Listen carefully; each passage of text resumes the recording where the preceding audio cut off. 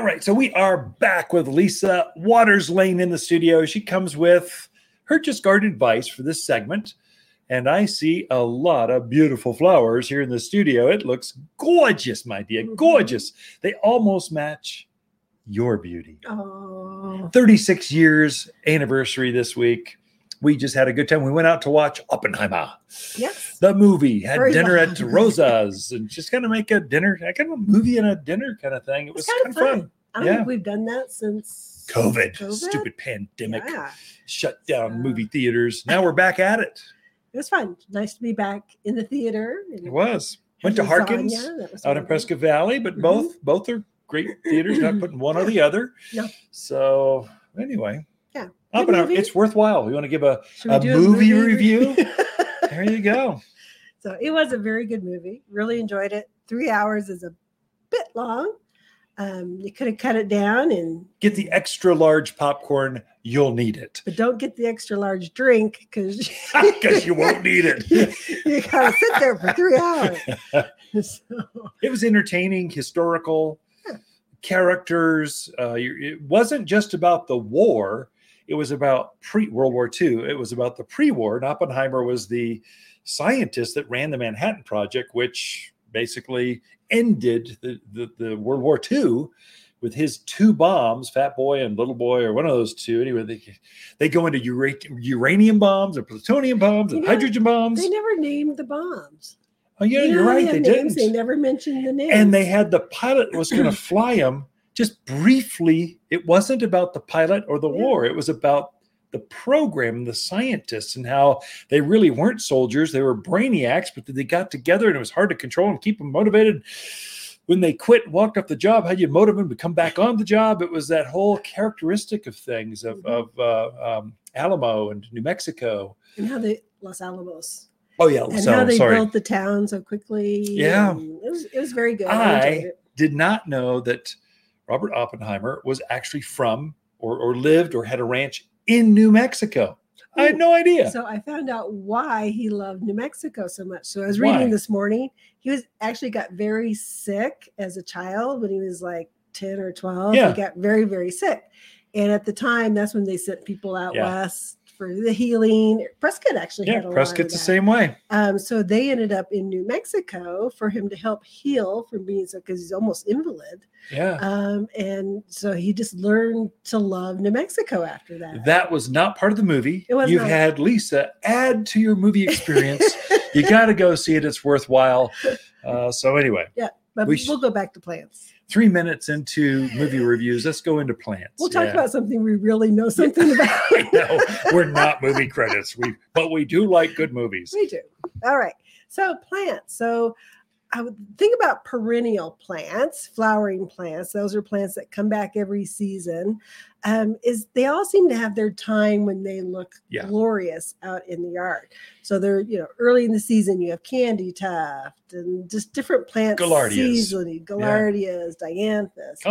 Columbine. Yeah, that's a spring one. So this time of year, I brought in a few things that just look really nice this time of year. They're those mid to late summer plants that are just going to look fabulous. They're just going to bloom up until we get some hard frost.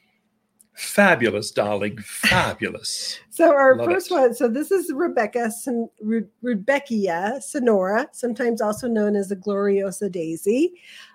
Just has that very bright flower with the brown centers on it. Very similar to a sunflower look. Yeah, sort of has a sunflower, but it's more upright. Mm-hmm. Sunflowers are kind of rangy. This is much tighter, fuller, prettier. Colors brighter on it. You're going to get more blooms out of this. It's going to be one of those deadheaded. It'll keep blooming. Oh, look at that. Blooming. It does have, on the camera, you're seeing more buds underneath the flowers. So it's got waves of flowers. So this would definitely benefit from deadheading. Oh, yeah, definitely. And if you feel the leaf, it has you can almost hear it.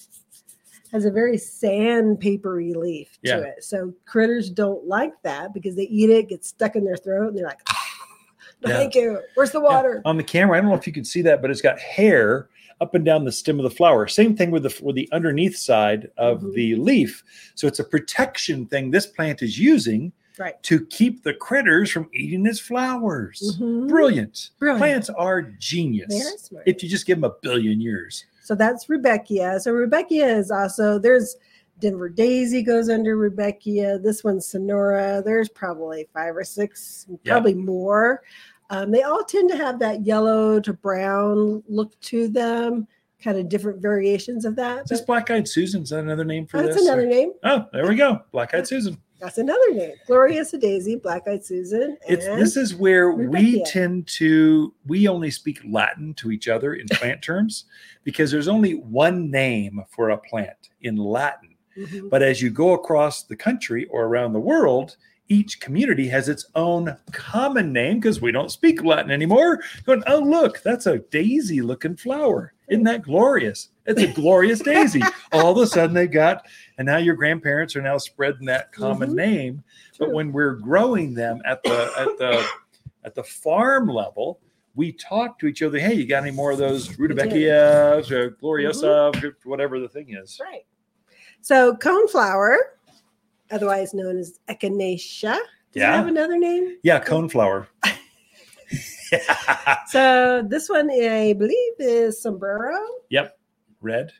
A Baja Burgundy. Oh, okay. So coneflowers, a lot of people remember the old-fashioned purple one. I mean, it's been, and it is pretty. It's a great one. But they've really come out with some fabulous colors. They have Cheyenne Spirit, which will have multiple colors in one plant, from orange to yellow to white to pink. This one's the burgundy, so it has that real dark, rich color to it. They have some that are doubles that make the center of the flower. What are you doing?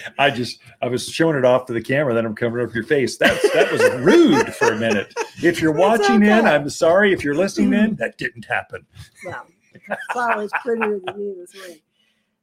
But there again, it has that real rough leaf to it. So it's not going to be bothered by the critters, the squirrels, the chipmunks, those kind of things. Another continual bloomer. Birds actually love this. Oh, yeah. Out in the yard this morning, actually the butterflies were all over it this morning. They can't resist the color. So many butterflies this year. It's a good butterfly year. Yeah, I mean, they're not monarchs. We've seen one or two, but lots of little butterflies floating around the yard this year. It's very nice. And bees too. But anyways, they seem to love it. Your birds are going to love it. Just a terrific little plant to put out there. Just a quick kind of garden fact about plants like this, these summer plants. Many times they do have a thicker or textured or hairy or foliaged part of their foliage. And the reason they're doing that, it does keep critters off, but it also protects them from the sun and the wind. So it's a kind of helps to shade the foliage. It keeps the flowers blooming longer. So there's a lot of benefits. These plants have created over the generations to become more robust in the area in which they're growing. So echinaceas or cone flowers. There's a lot more choices than just your grandmother's purple. Right. So, and then since they loved those two so much, the growers decided, we love echinacea, we love Rudbeckia. Let's cross them and see what we get. Now we get into the science. So now we have the echinaceias, and this one is Samarina orange. Nice tall perennial. Yes, it's twice as tall as the other ones. Yeah, so this one's going to get 18 to 24 inches tall.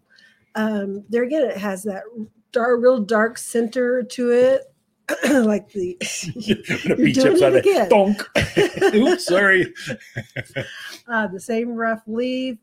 I'm not quite sure what the advantage to crossing them was, other than. Mad scientists, they get bored in the laboratory and they want to see if they can do it. And they come out with some things that go, cool, let's try to propagate that some more. Just a real pretty little summer flower that's going to take you through fall because it has a great fall look to it as well. So when you're ready to put those pumpkins out and your scarecrows and your other things, you could also have your flowers still growing. It is okay to plant some more perennials in the yard, but you want to focus on the summer varieties that are going to take you from now through autumn, which is a very long period of time. And then they're also going to stay with you and provide your birds with seed in the winter. There's a lot of benefits to your summer perennials that bloom out there in the yard, and all available here at Waters Garden Center or your local garden center, wherever you're tuned in from. Ken and Lisa Lane, the Mountain Gardeners. Be right back. after this.